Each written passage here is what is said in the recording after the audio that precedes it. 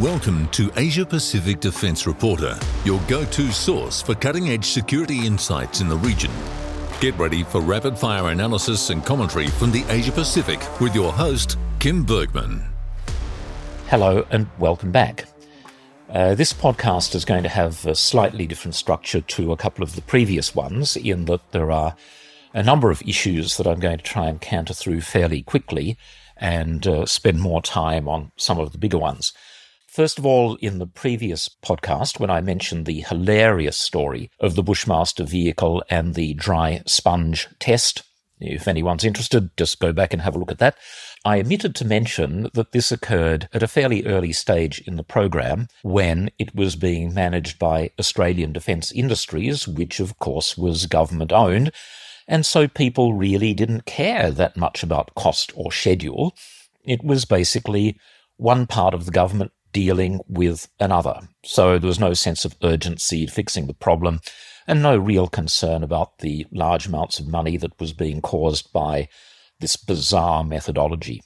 Secondly, the Hunter-class frigates. I mentioned the three areas where I thought that I and the media, probably the entire defence establishment, had been misled.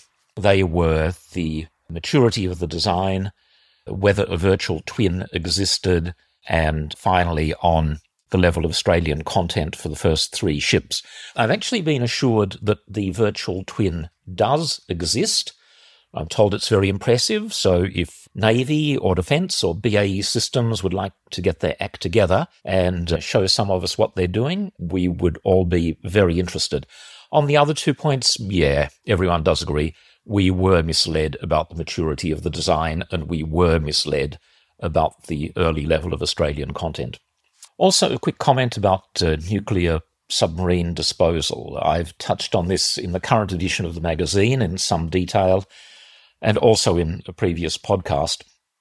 And I'd point out that the whole idea of disposing of second-hand nuclear submarines in Australia, which we've agreed to, it would seem, is completely contrary to ALP policy, certainly the spirit of ALP policy, which is pretty extensive when it comes to the uranium industry, nuclear industry.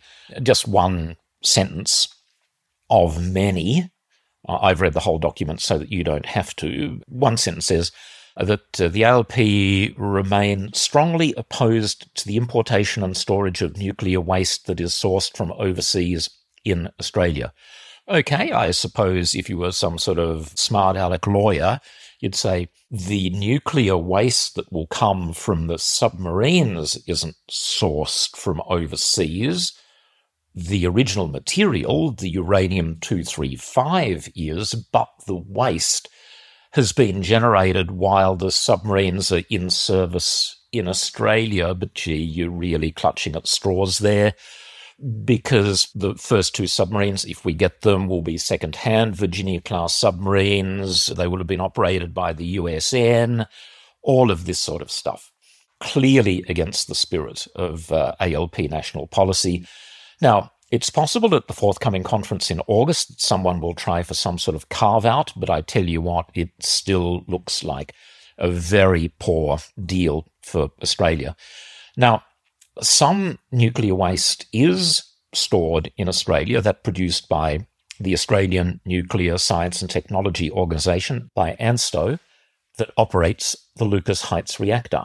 But this is really low-level waste. This is stuff that barely registers on the level of things that are dangerous. A lot of it is stored on-site in 44-gallon drums. What we're talking about for nuclear-powered submarines is entirely different. It's highly enriched uranium, and I can assure everyone that storing of that stuff, let alone ultimately disposing of it, is a huge, risky, and expensive business. There's a lot of stuff available on the internet. It's not top secret. It's public domain information. I encourage everyone to have a further look at it. Another quick current issue worth mentioning is the decision of the government not to send Hawkeye vehicles to Ukraine, knocking back a request from Kiev. Again, as I've detailed in the current edition of the magazine, there's actually no technical reason why they can't go. And the information that has been put in the public domain is at best misleading.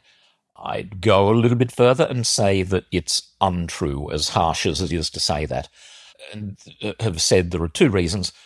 There are problems with the ABS braking system, and the vehicles are therefore unsafe and can't be deployed. Secondly, that they can't be supported in Ukraine. The government, the politicians, have done the weakest possible thing and have said, in going along with this, that they agree with departmental advice. It only takes, and that they know all of the facts, by the way, so what's being said to the public is deceptive. There might be a few minor problems, or a minor problem with the ABS braking system, but the fact is that whenever those vehicles go off-road, you always switch off the ABS. So it's not a technical issue, it's a regulatory issue about registering the vehicles so that they can be driven on Australian roads. Has nothing at all to do with potential deployment in the Ukraine. The Ukrainians know it, Australians know it, the public is being told an untruth. Regarding their supportability in Ukraine, well, that might be a little bit more difficult, but not much, because even though the vehicles are assembled by Thales in Bendigo, and more than 50% of the content, the subsystems, the various bits and pieces, are sourced from Australian industry. But that means that a lot of it is coming from overseas, including the engines, which are from Austria, the transmission from Germany, the add-on armour from Israel, and a few other bits and pieces from the United States. You only have to look at a map of the world. All of those places are much closer to Ukraine than Australia is, so the logistics of getting them there are not going to be any more difficult than getting them here. And so supporting the vehicles in Ukraine would be, in my opinion, it's just a matter of common sense, would be more difficult than doing it in Australia, but by no means impossible.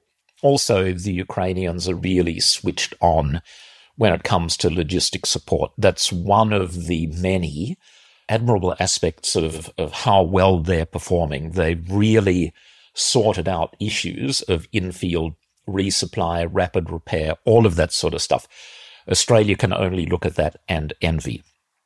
Big topic, the Robodebt Royal Commission. Now, okay, not at first directly connected with defence, but a lot of people in Canberra are asking, is there any possible relevance to defence? And I believe, yeah, you bet there is. Okay, even though defence has clearly not gone around sending out incorrect bills to people insisting that they pay them back and driving kids to suicide and all of that sort of stuff, there are a number of projects where I have no idea what sort of process has been followed in coming to a particular result.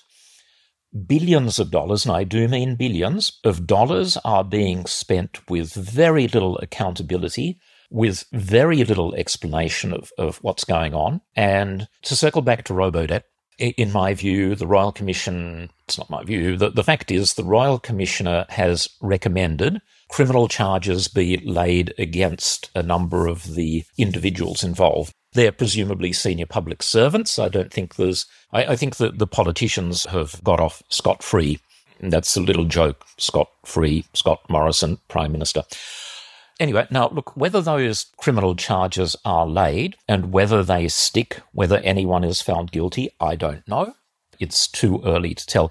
But at the very least, on what we know so far via the Royal Commission report, I think that there are several people who clearly are guilty of unprofessional conduct. And I wonder if that can also apply to defence, where people have cooked up some sort of scheme and then presented false or incomplete advice to government, and the government itself has been complicit.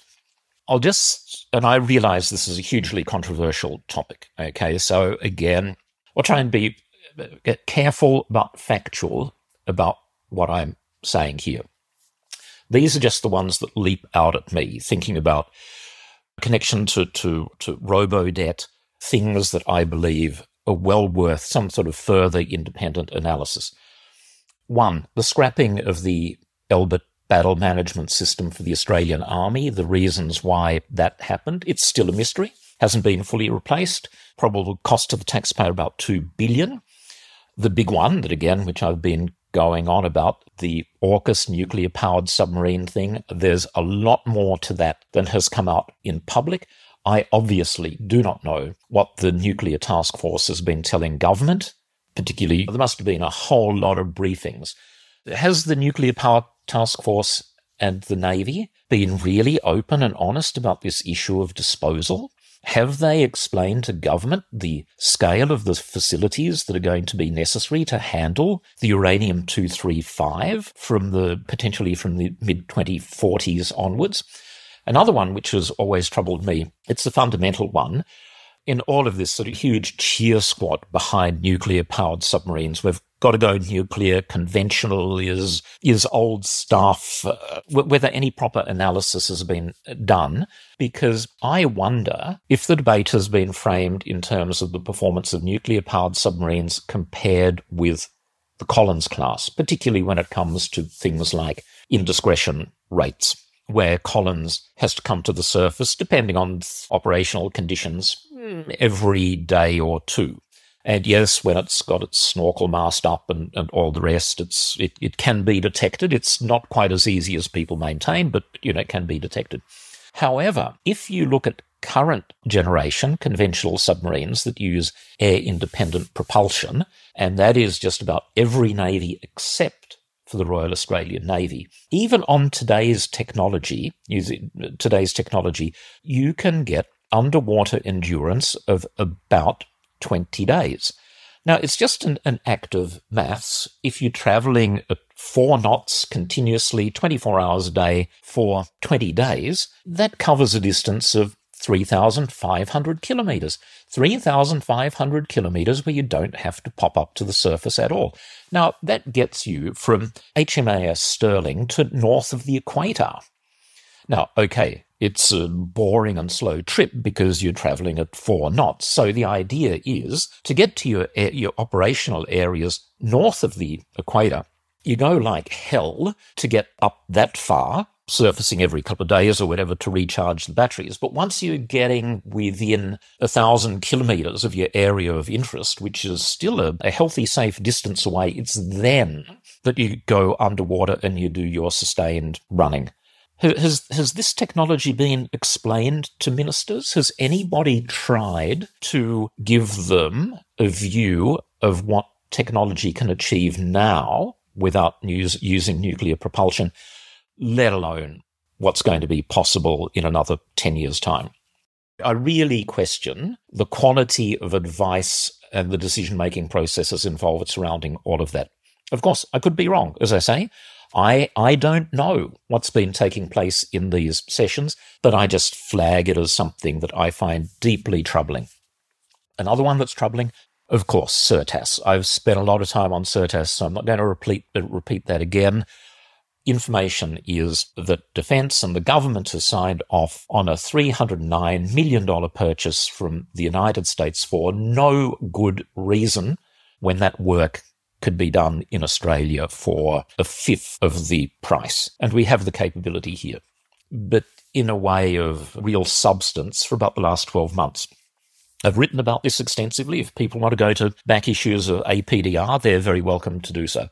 It's the replacement of the Tiger and Taipan helicopters, Tiger being the armed reconnaissance helicopter, Taipan being the utility troop transport helicopter.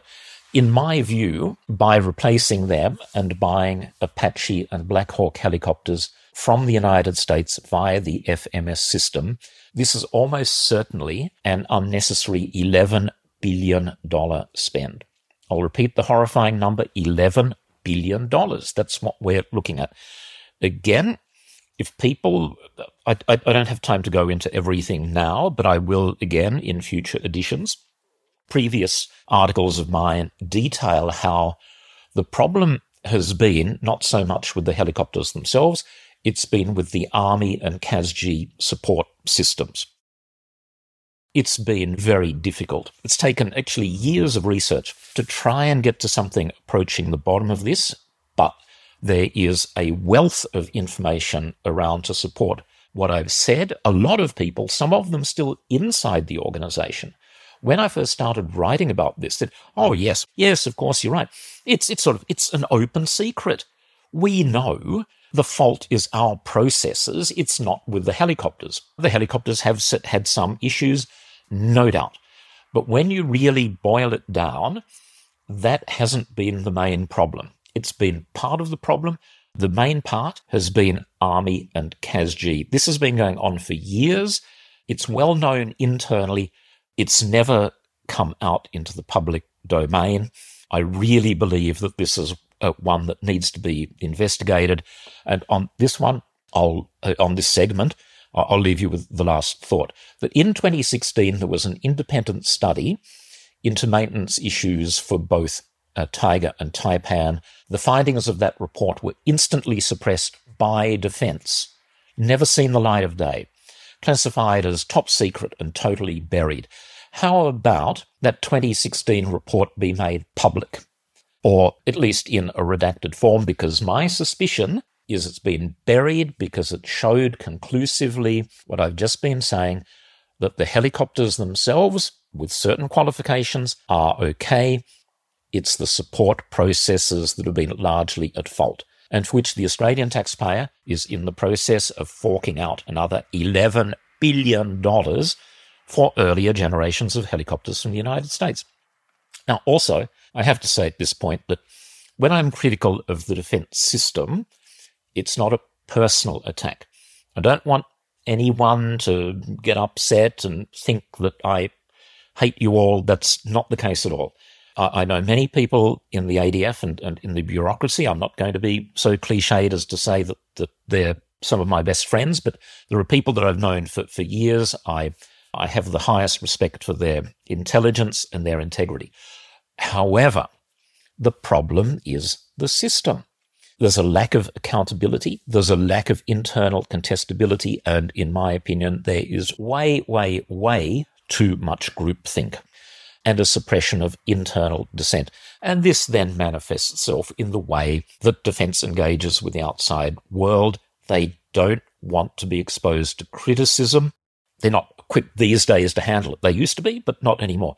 I mean, look, there's even a ban on ADF personnel speaking with the media. It's the complete opposite of how things are handled in the United States and Britain and Sweden. And the defence system does not trust its own people to be able to engage with the media. Now, I don't know whether it's still the case. It was a couple of years ago that even a casual conversation, a casual interaction with a journalist, even if you bumped into someone at the shops, had to be reported. That's how bad it was. Okay, they're the main grizzles. Look, a quick one. I'll conclude with the hype surrounding the announcement of sale of Boxer 8x8s for Germany. I just don't like hype. Boxer is a fine vehicle. I know that it has its critics. I'm not one of them. Rheinmetall are a good company. They used to engage a lot with the media. They don't anymore. I think that's because of some personnel changes and also because I know their internal thinking. They thought that when they won Land 400 Phase 2 with the Boxer, that they were therefore certain to be awarded Phase 3. And by the way, that might still prove to be the case. Now, first of all, the government claimed that the $1 billion order is, the most amazing export order Australia has ever received. No, that's not true. It's certainly exceeded by the Nulka active decoy system. Now, in 2010, when figures were last available, when the 1,000th Nulka was sold, the value of that deal back then, total value, was about $900 million. I think we must be getting close to double that number of Nulkas, so I would expect that the value of the export business would be closer to $2 billion. And I think that the Boxer figure would also have been surpassed by the sale of 2 Anzac frigates to New Zealand. That contract was awarded in either 1989 or 1990. That'll be over the billion mark. I just really don't like the hype. It's a good story, but you just don't need to exaggerate it. It's good for Australian industry, but no, it's not the most amazing deal ever. The other thing, look, yeah, there'll be work for Australia, but many of the components come from Europe. It's a bit like Hawkeye in that regard. MTU does the main engines and the add-on armour comes from another company. The Allison transmission comes from the US, all of that sort of stuff. What the actual benefit is, you'd need to speak with either an accountant or a commercial lawyer, for all of that stuff to be shipped here to Australia, to be assembled at Ipswich and then sent back to Germany. I'm just, dial it down, guys. Just explain the detail for what it is and just knock off all of the hype. Okay, that's it for this week. Thank you for listening and see you soon. Bye. That's today's Asia Pacific Defence Reporter. For more in-depth articles, expert opinions and exclusive interviews, visit AsiaPacificDefenceReporter.com. Stay informed, stay ahead. This is your source for all things defence. Until next time.